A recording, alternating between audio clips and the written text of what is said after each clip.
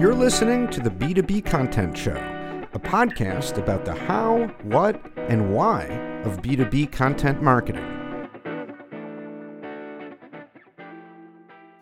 Hey everybody, welcome to the show. I'm Jeremy Shear. The show is brought to you by Conversa, a boutique agency that uses the art of the interview to showcase your special sauce to help you get prospects to know, like, and trust you. So I got to admit that SEO kind of scares me a little bit. I am not an expert.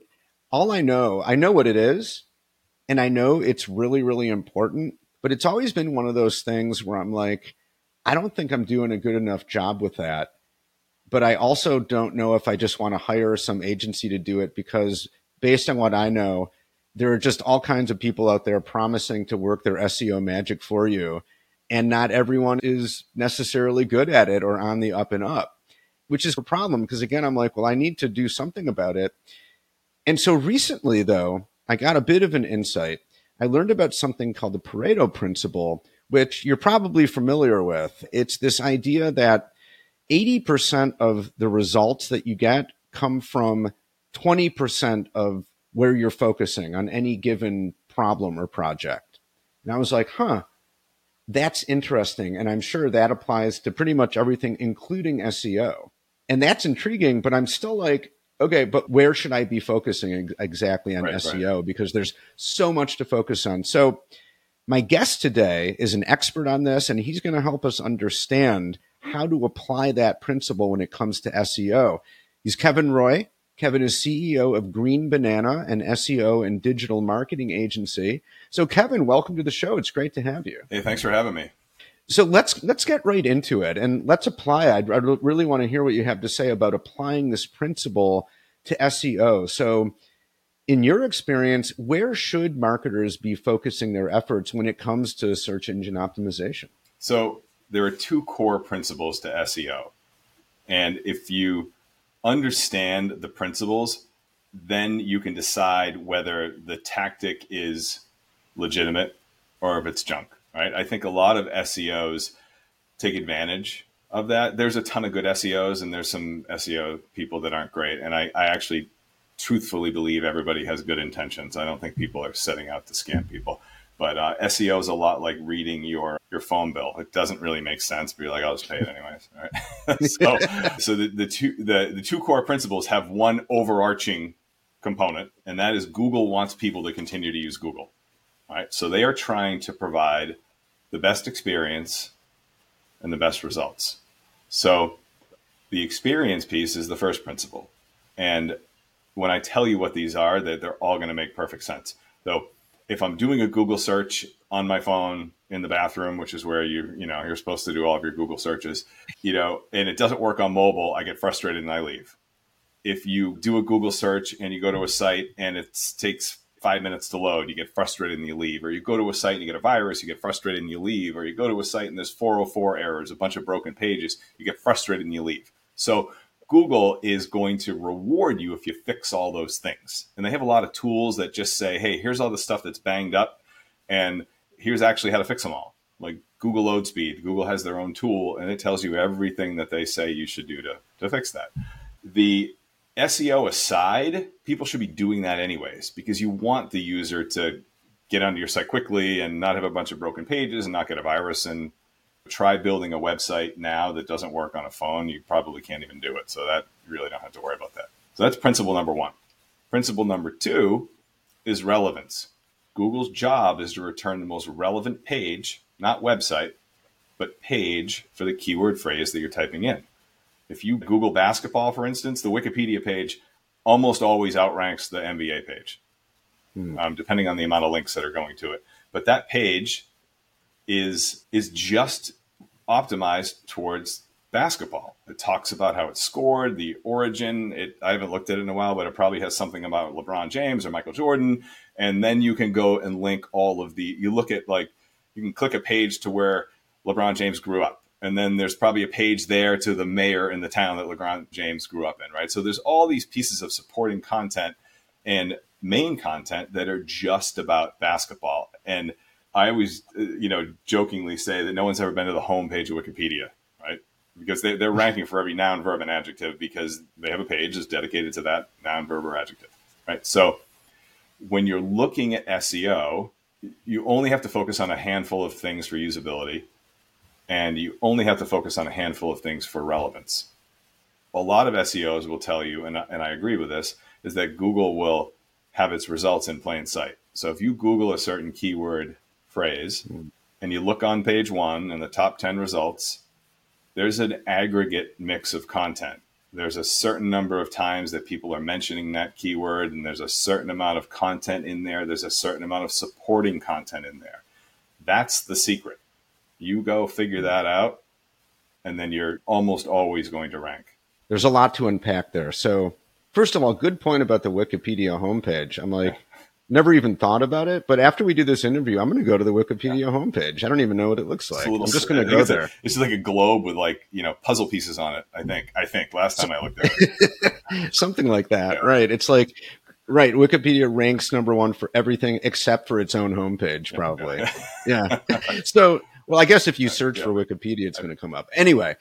So can you give me an example? You gave it a good example with basketball, right? Mm-hmm. Can you give me an example sort of in the world of B2B, let's say, how this works? Like if I'm a, head of content at a B2B firm and I'm like, okay, I want to apply this principle, but it's a little confusing because there's like 80 million different things that when I Google SEO that I'm being told to do, but really it's only 20%. So like, give me an example in the B2B world of how that would work. So the first thing that you have to do in whether it's B2B or B2C, but I would say 98% of our clients are B2B, is that you have to pick the keyword phrase that you want to rank and draw a line in the sand and say, this is what I want to do. A lot of companies will come here and say, hey, we just want to optimize our site. And I say, for what? And they say, we just want it to be better optimized. For what? I always kind of go back to that thing because the only reason you want to rank your website is to get traffic so people can find you based on the good or service that you provide, right? If that doesn't matter, you don't need to optimize your site. And if you just want traffic, go to Fiverr and buy it, right? But you want to be found for what you do or what you sell or what you do and where you do it, right? So if you're a commercial roofer, right, you want to have a page about that on your website. When you're talking about relevance, one of the mistakes that a lot of people make is that let's take commercial roofer, for example, and I cover 10 towns. That's my service area. They put on the page, we do commercial roofing, tarring, flat top, commercial roof repairs in town A, town B, town C, town D, right? So they're putting all of that on one page. Why would Google rank that for commercial roofing in Boston? Because you're diluting the relevance by adding all that other stuff. So you want to dedicate a page to that keyword phrase and make it relevant to that keyword phrase. You want to dedicate another page to the other town. You want to dedicate another page to the other town, right? So you want to make sure that Google says, when I go to this site, oh, this is the most important piece of content for this word. Go back to basketball example for Wikipedia, right? The most important, you can't get any more information about basketball in a very quick snapshot than the Wikipedia page. And if you decide you want to go down the rabbit hole and learn how the rubber was made for the basketball, there's probably a way to get there from that page. So number one, pick the keyword phrase. Number 2 is make sure that you're relevant for that keyword phrase. Now, if you're nervous about picking a keyword phrase, because the fastest we can get a page ranked is 5 weeks, and that's with no roadblocks at all. In other words, if we're doing no one asks about content, no one needs to approve it, you have easy access to the site, that's like a perfect scenario. So it takes a while to rank. It typically takes 3 to 4 months if you're doing SEO on your own or you have an agency that you're working with. So that's a big commitment to make on your keyword phrase. So one of the things that we recommend people do is try a Google AdWords campaign. So if I can get someone on page 1 by the end of the day in a Google AdWords campaign, guaranteed, you're paying enough per click, you can get in the top 3 spots, right? So, and a page 1 result, if you're on page 1 and you're getting a bunch of clicks in Google AdWords and it's not getting you any business whatsoever, and that's assuming that the website's fine and there's other factors in there, then that's probably not a good keyword phrase for you, right? Or it's too broad, or Mm-hmm. people are getting to the page and bouncing off because that's not really what they're looking for. But that's a great way to do it. One of my favorite examples, even though it's not an SEO example, is Tim Ferriss picked the 4-hour work week using Google AdWords. So he had a bunch of different titles, and that one got the best click-through rate. It wasn't the one that he wanted, but he was like, you know what, the internet likes this one, so I'm going to do it. And it seemed to work out okay for him. That's really interesting. So, you know, what I'm hearing is it kind of goes back to this basic principle, just a basic principle of communication. It's all about your audience, right? It's not about what you think is cool or is going to resonate. It's about what your audience tells you. Right. When you're picking a keyword phrase, your gut is almost always right. Like no one goes and looks for deep dish pepperoni and onion and anchovy pizza in, right? They're looking for pizza in, right? So if there's a service that you provide, you're probably going to be right on picking that word. If you're not sure, Google Trends will tell you the traffic for it, but don't do local. Make sure you do national, because Google Trends doesn't work that well local. But it will also say that other people are looking for these phrases too, and you might get some ideas from it. Right. Okay. It's the way that you're describing this makes a lot of sense and has sort of cleared a lot of the clutter from my mind, like a lot of the confusion I've had around SEO. And the reason I've had a lot of confusion is because when on my own I've tried to learn about this, there's so much more information, and I've definitely read things that do not break it down so clearly. And there's a lot of stuff that I'm thinking now, it's like, again, that falls outside of that 20% where I really should be focusing. So what are some examples of the 80% of SEO stuff that's maybe commonly touted that actually isn't that important? So there's a lot of people that will tell you like link building is really important. Now, links are important. Hiring someone to do link building for you, when you can do things like press releases and get links back to your page, things like that, that seems to work better for us, and it's a little bit more of a legitimate source. There are some people that will say that schema is the most important thing. It's a factor, but it's not the only factor. Someone will run a report. We use schema. Don't get me wrong. It is a factor. What is that? Oh, schema is, so my daughter really wants to go to Taylor Swift, right? So if you Google Taylor Swift tickets right now, you'll see like Ticketmaster and some of the ticket sites actually have the shows with the tickets in the Google search, right? That's schema. So you're basically putting code in, and if Google decides they want to pick it up, they're going to pick it up. It's an important piece, but it is not a major, it's probably like a 5% rank factor, right? So you look at the things that are the biggest factors, which is site health and relevant content and relevant links. Those are really the biggest things that you have to worry about. Like a good example of building, if you're in a very competitive phrase and you want to build more content, let's say you want to rank for peanut butter and jelly sandwich, you're going to build a big page about the peanut butter and jelly sandwich. Then you're going to have a page about bread. Then you're going to have a page about jelly. And you're going to have a page about peanut butter.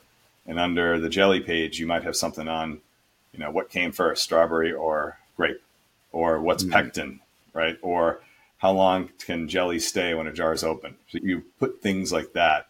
You can write stuff about different kinds of peanut butter and peanut allergies, and bread you can write forever. So you have all these things that, like supporting content like that Wikipedia structure that I talked about, that all go and set and point back to your main peanut butter and jelly page. So you're building almost like a Wikipedia-like model of stuff. Now, that is for a very competitive field.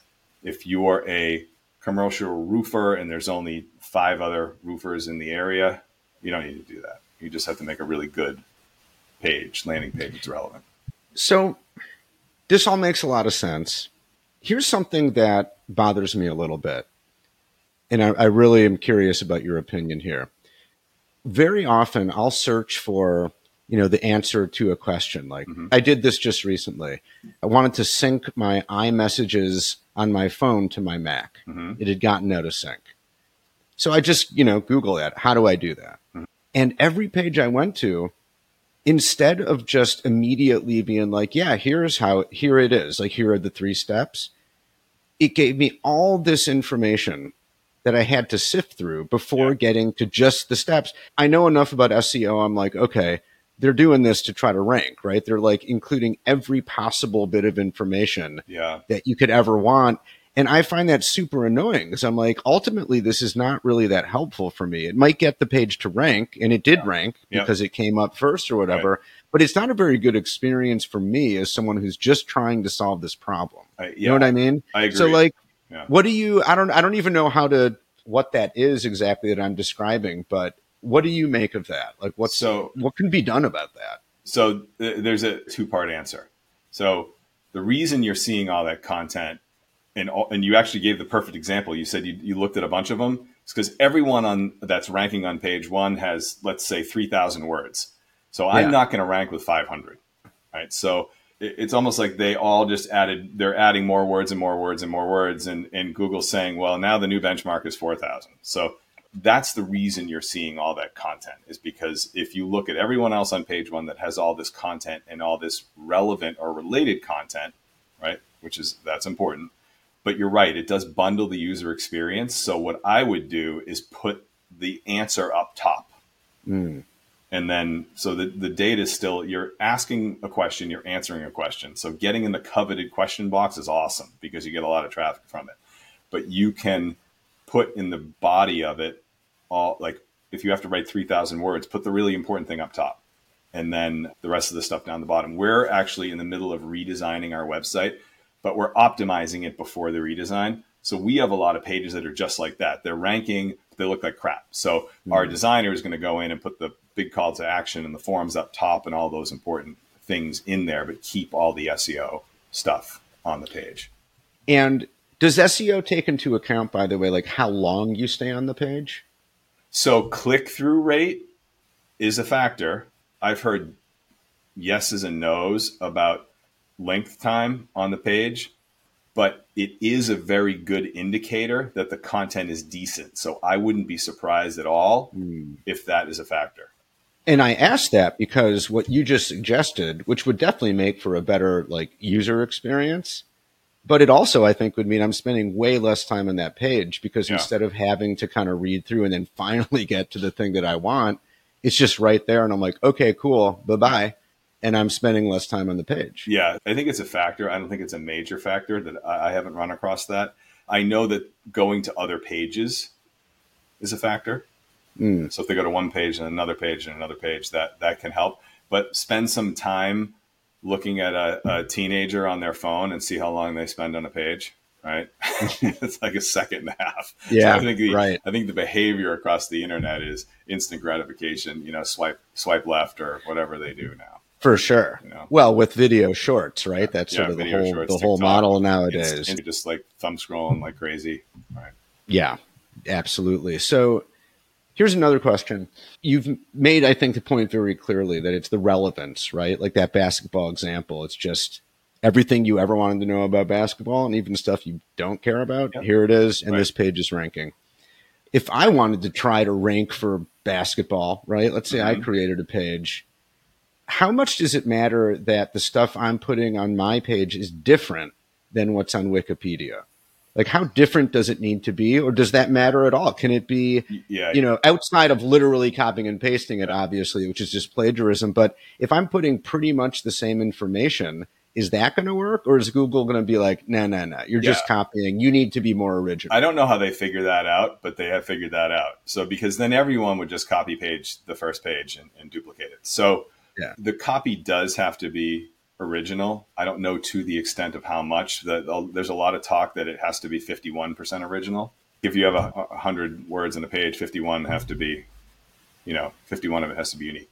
But I do know that, like, if you and I decided we wanted to try to outrank Wikipedia today, think about their click-through rate and the links. So click-through rate and links are a factor.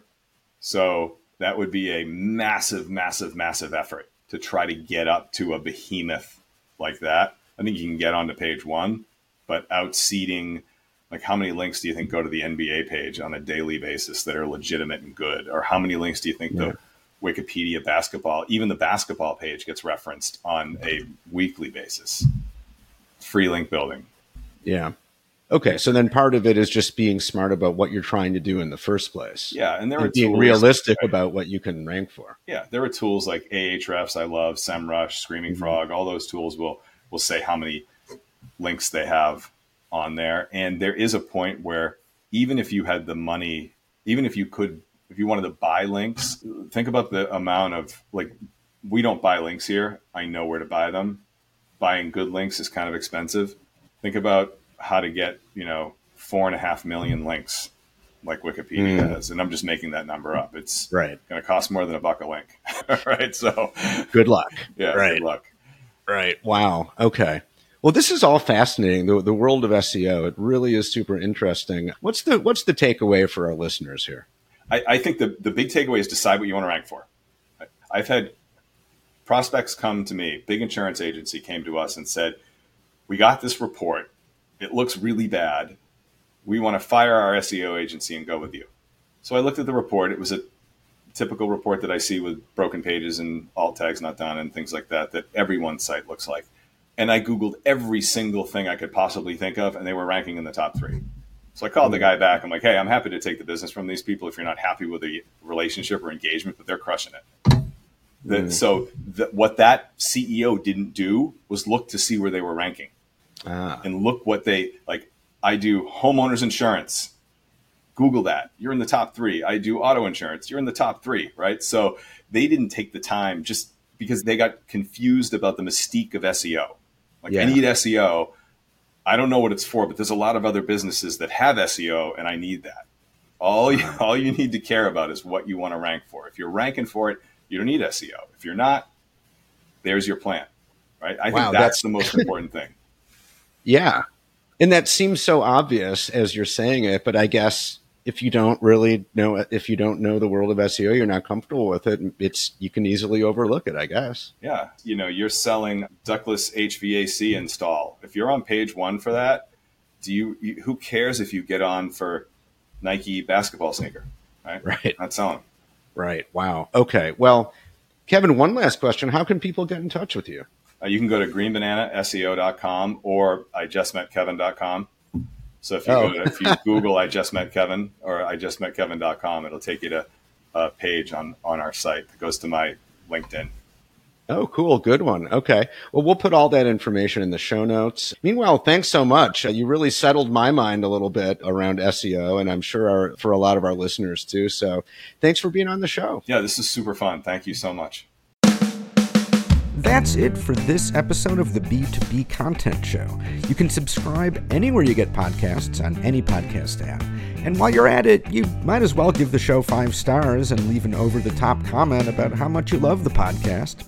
If you'd like to be a guest on the show, or you know someone who you think would be a great guest, let us know. You can contact me at jeremy@conversa.com. That's CONN Versa.com. The B2B Content Show is brought to you by Conversa Podcasting. Check us out at conversa.com to learn more about how we help B2B brands start podcasts to connect through conversation with the buyers and decision makers you need to get to know to grow your business. Thanks for listening, and we'll see you next time.